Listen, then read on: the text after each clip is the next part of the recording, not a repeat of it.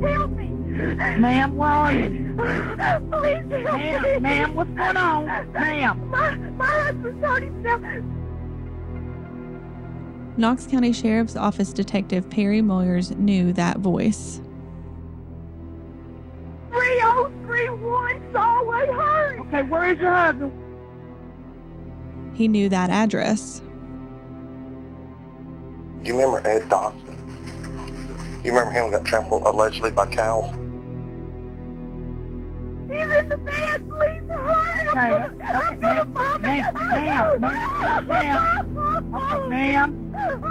Ma'am. She remarried. This is her present husband. Ma'am, I need you to calm down so I can get some help to you, okay? Ma'am. And he knew one more thing as he looked at the stilly, blue-eyed woman on the front porch, dabbing away tears. He didn't trust what she was telling him about the death of her husband. I'm not saying it stinks, I'm just saying it strikes.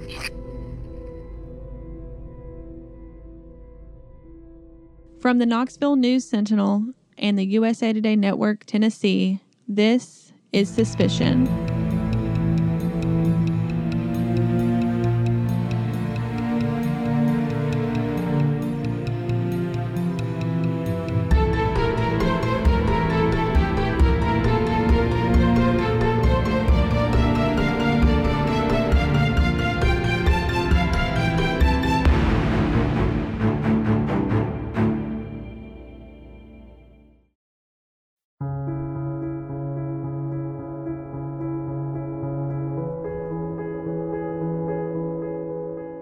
Knox County, Tennessee.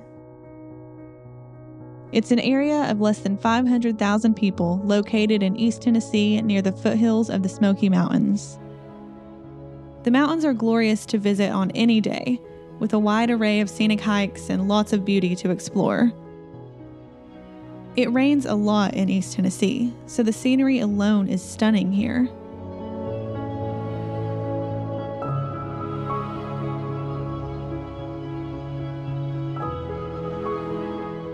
Downtown Knoxville is small but has a big city feel. It's grown tremendously in the last decade. It's vibrant here, always bustling. In 1980, the Wall Street Journal wasn't convinced the 1982 World's Fair would be a success if it was held in Knoxville. The story was titled, "What if you gave a World's Fair and nobody came?" The writer described Knoxville as a scruffy little city on the Tennessee River. But people did come, and we embraced the scruffiness. You might even see stickers and t-shirts around town that say, "Keep Knoxville Scruffy." Our story, however, takes us about 18 miles west of downtown Knoxville in the quiet community of Solway. Solway is actually closer to Oak Ridge, more commonly known as the Atomic City or Secret City. Oak Ridge was established in 1942 as a production site for the Manhattan Project, an operation that developed the atomic bomb.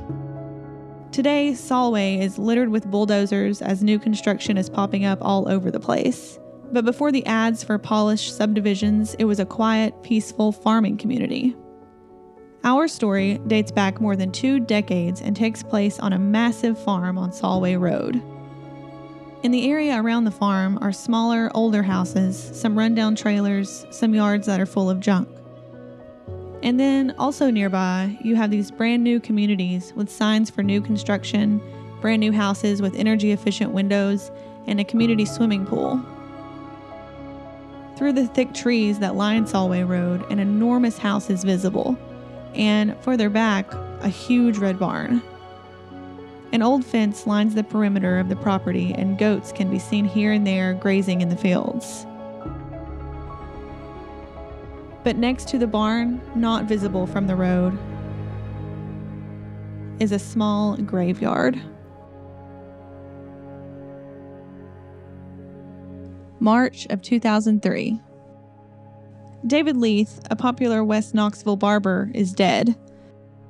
His wife, Raynella Dossett Leath, says he committed suicide, but the evidence, depending on how you look at it, could say something else.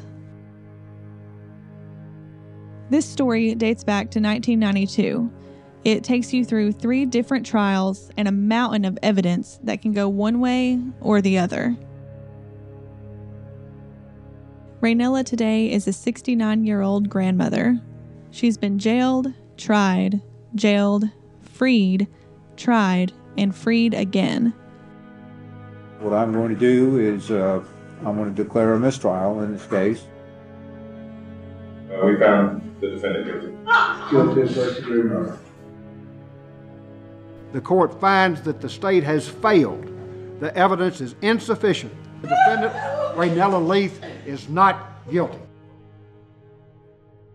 We've poured through court transcripts, listened to hours of testimony, and interviewed dozens of people involved in this decades-long case. But the question remains: was she wrongfully accused? Or is she a black widow?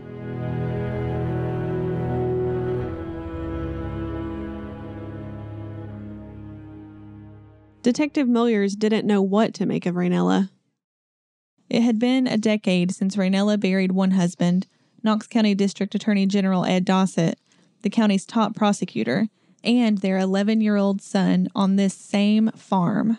She's had a number of men taken from her sooner than she'd want. Raynella's defense attorney, Joshua Hedrick, can recite the losses she suffered through the years. There's a small graveyard that has Ed Dossett's grave, and Ed, his son, who was killed in a car crash as a child, is also buried up there on the hill. But prosecutors like Cynthia Schimmel see the deaths that trail Raynella's footsteps as more sinister than tragic. I mean, this is 2 coincidences. I think not. With 2 husbands, I think not. Veteran News Sentinel reporter Jim Ballack, who watched the case unfold, has heard it from all sides. If she indeed did not do this, then she is one of the most unfortunate women who's ever lived in this county. And in this county, when it comes to Raynella, you're either on one side or the other. I don't know that I ever entertained necessarily for very long the possibility that Raynella did it, but I think it's immediately apparent that this is a suicide. That, and also a ruling of not guilty does not mean you're innocent. People forget that. But in the eyes of the law, she's not guilty. It's over and done with. The law has spoken. I wouldn't want to go on a date with her. I wouldn't want to marry her. Raynella made her life's work caring for the sick and dying. She was a nurse. She was trained as a nurse, and she worked at Park West Hospital as a nurse. That's a profession that you don't go into unless you have a strong nurturing instinct. I mean, I think that that's a very difficult job to do. You have to be compassionate and nurturing to do that job. She rose to the position of director of nursing, which particularly for the time was a pretty impressive feat. You know, remember we're talking about a time when it was less common for a lady to be in a professional position like an administrative position like that. And she served as a director of nursing for a long time at Park West. To some, she's a model of caring, grace, and poise. There are a lot of people that found her very warm and friendly and charming. But prosecutor Schimmel didn't find her so sweet. She was a rather calculated person, a cold person, but quite an intelligent person as well. Mm-hmm. Steve Walker used to think Raynella was a nice lady. We was just friends until I turned around and see the gun. Raynella opened fire on Walker on the same farm after learning his ex-wife had given birth to her first husband's love child. And it gets even more complicated. That is one mean woman. Raynella married David Leath, a handsome, fun-loving barber, in 1993, just months after her first husband, Ed Dossett, was found dead, trampled, Raynella said, by his own cattle. He was a friend of Mr. Dossett's, her first husband. How he and Mr. Dossett met, I don't know if it was because the farm was closed. I believe he helped him some. Mm-hmm. And so through that, she met him. It was not long after Mr. Dossett's death that they married. I can't give you an exact time, but it certainly wasn't a lengthy courtship. And now, David Leath is dead too. Okay, where is your husband? Where's your... He's in the bed. Please hurry. Okay, ma'am. Word spreads quickly throughout Knox County, and the sheriff's deputies who arrived that day found plenty of company. Well, it absolutely turns into a circus. You start to have patrol officers arriving, EMS arrives. EMS actually has to wait a little bit until they can secure the scene. So the first ambulance has to wait for the officers to give the all clear. Then you have the detectives start to show up, the crime scene people, the people who collect the forensic evidence are there. And then you start to have these people who are, I mean, you have more officers than you need, right? And you have more personnel from the sheriff's department, I think, than is necessary. And then you have other just people. Neighbors are showing up. David's daughter, Cindy, shows up. Family members are showing up. There are members of the legal community who have heard that there's something going on are showing up. You have just this circus. And Raynella was waiting. We put on initially the first responders to the scene who saw her out on the front lawn. He arrived, she was outside on the ground, laying very still. And that we came up and said something to her, touched her. She jumped up and went into hysterics. She started crying and creating I don't want to say scene, but certainly crying and hysterical. Now, they, I believe, testified that she wasn't like that until she was seen by them. Okay. Almost on cue. It would appear. Moyers took over the scene as lead investigator. Detective Moyers didn't return multiple requests for an interview. This is audio he recorded at the crime scene. Well, he is cold. Yeah, sometimes. His fingers are already getting stiff. The look in his eye that, there was... Anybody, the phone was here like this? The phone was like that. Everything you're looking at is in place. Has not been disturbed, okay? It looked to him like the 57-year-old barber had been asleep. Just so you guys know, I am recording. There appears to be a tray here. It's got oatmeal on it with toast underneath it wrapped up. Doesn't appear to be used. Silverware is still unused. Jelly, juice, milk, none of which looks like it's been drunk out of.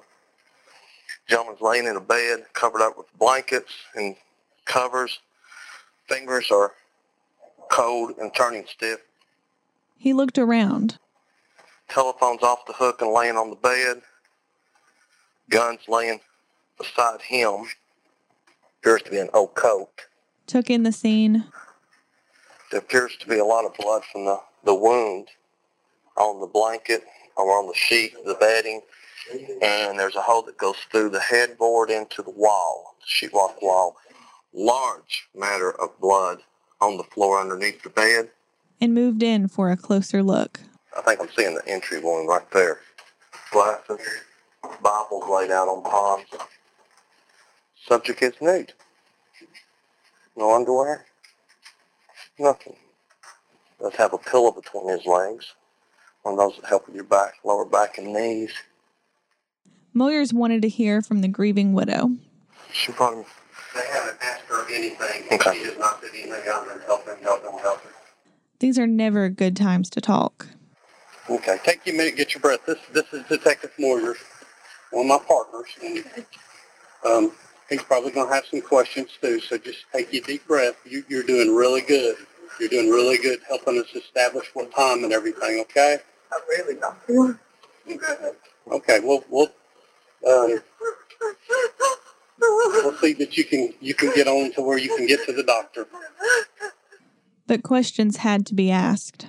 When you came back, ma'am, he was laying on the bed just as he was when you found him? Yeah. Was the covers up on him like that, or did you cover him up? I may have covered, I can't. That's fine. I can't remember. Does he normally sleep nude? Always. Okay. Does he always sleep with a pillow between his legs? The little pillow with the cutout? Well, a lot of people do it to help their back. He has a bad back. He has a bad back? Yeah, and he always keeps it under his leg, even if he's watching TV, because it keeps him from getting like a Charlie horse. Right. He wanted to know David's frame of mind. When did you talk to him last night? I know it says here this morning you took breakfast to him. Did y'all talk last night, any? Oh, yeah. Did he seem to be okay then? Raynella told the detective David's mom had been diagnosed with cancer. And what was he talking about last night? he just said, tell me it's going to be okay. And I'm a nurse, and Dr. David it'll be okay. He said, don't let them cut on her again. And I said, I won't let them cut on her again because they had already told me that any further surgery was not good. I mean, she's going to be 84. Right. And they cut her already from year to year to take she had a tumor the size of a baseball, but they said it wasn't the same kind of cancer that they found on whatever kind of blood work they did. I'm not a cancer nurse, so I don't know the right word. But the detective's not there to argue medical terms. Where'd he keep his gun at? I don't know where that gun is from. I've never seen that gun in my whole life. She told Moyers she came home and found her husband's body with the bedroom just the way she left it. So whenever you came back home today, you went in through the breezeway, my understanding is you walked back to the bedroom. The door was pulled to? Yeah, I had closed it when I left. So it didn't appear to have been different, right? No. Was he laying in bed when you left this morning, or did he get up and talk to you? No, he was laying in bed. I had just took his breakfast back there. Right. Raynella said she left the farm a little later to run errands. You'll hear more about those. He just hadn't got up, apparently, but none of his breakfast has been touched, and she had left to go somewhere, and when she came back, she found him in here. She says she found him in here shot. No, this is his wife. It's Ed Dossett's ex-wife. Oh, is that strange? Ain't that the truth?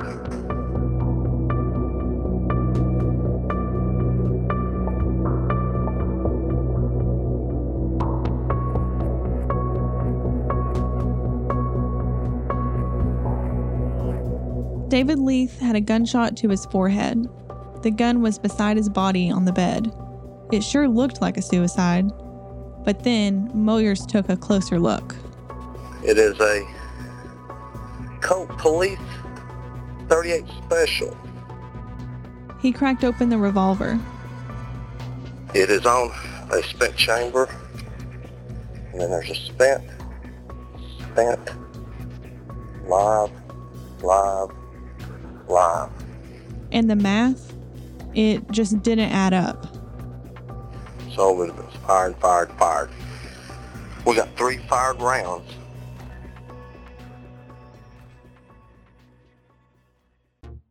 Maybe you did do it. Maybe you savagely beat a 78-year-old man. Maybe police did get the right person. But you know what? To get you, they lied. And the witnesses lied. And stories changed. And so all that's left is for you to sit in prison year after year after year and say, but I did not do this. Is that justice? Look for Season 4 of Murder on the Space Coast, Where Justice Lies, on just about every major podcast platform. By this time, Moyers was downright suspicious of the suicide story and of the woman telling it. Look right here. Here's another hole. He's fired more than once. There has been more than one. Look right here, right into the bed, right where the gun's laying. So what's wrong with this picture?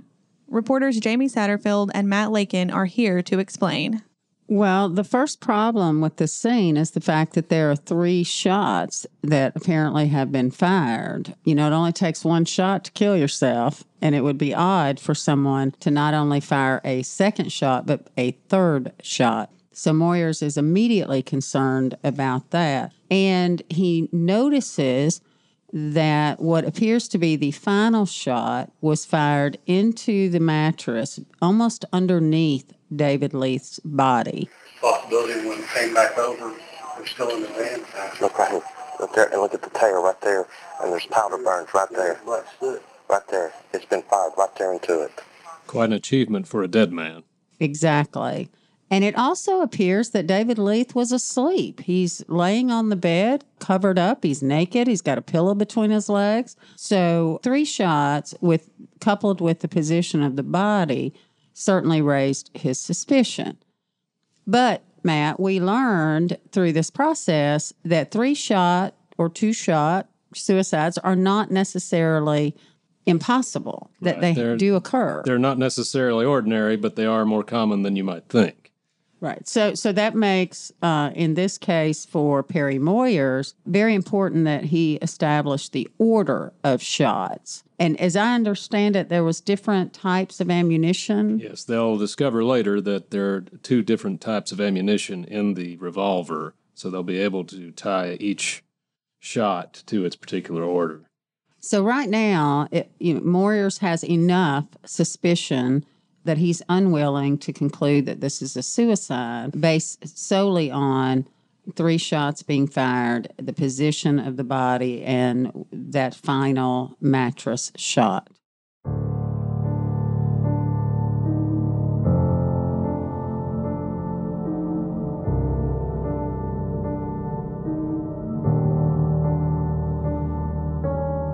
That's real funny.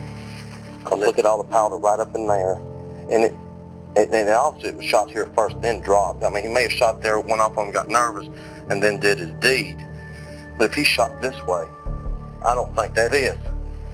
How did that get from there? He'd had been setting up or something. Depends on where he was at when he pulled the trigger. What I have a problem with is one is where the round's at and the way he's laying. Almost like he was just sleeping. You know what? Well, this pillow was right here. I mean, if he's just setting up, why was he covered up? If he was set up, how did he get covered up when he laid back down after he shot himself? Moyers had lots of investigating left to do. Did you touch anything else? Did you touch the gun or anything? No, I didn't touch that gun. I got sick so fast. But he was already wondering, is this a case of lightning that struck twice? I mean, if he shot himself, which I'm not saying he didn't. Or did this sweet gray-haired grandmother just deal out death for the second time? Suspicion will give you a seat in the jury box for this accused Black Widow. Over the course of this series, we'll look at what Raynella says she was doing on that March day in 2003 when David Leath was shot, prosecutors' suspicions about her story, and the 3 trials that resulted. And we'll examine what lurks in her past and the questions that still surround her first husband's death.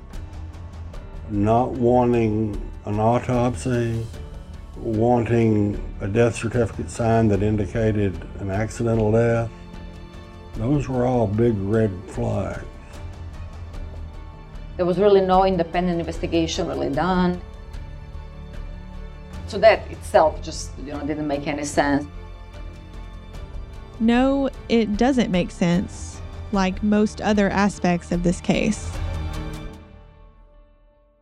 On the next episode of Suspicion.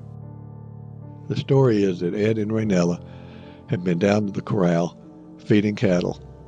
The cattle surged, knocked Ed down, and he was killed by being trampled. It was really very, very questionable whether that was trampling at all because there were just not findings of it. I mean, your Attorney General is killed admittedly under suspicious circumstances, and you don't want an autopsy? Pardon me, but that's not judicially correct.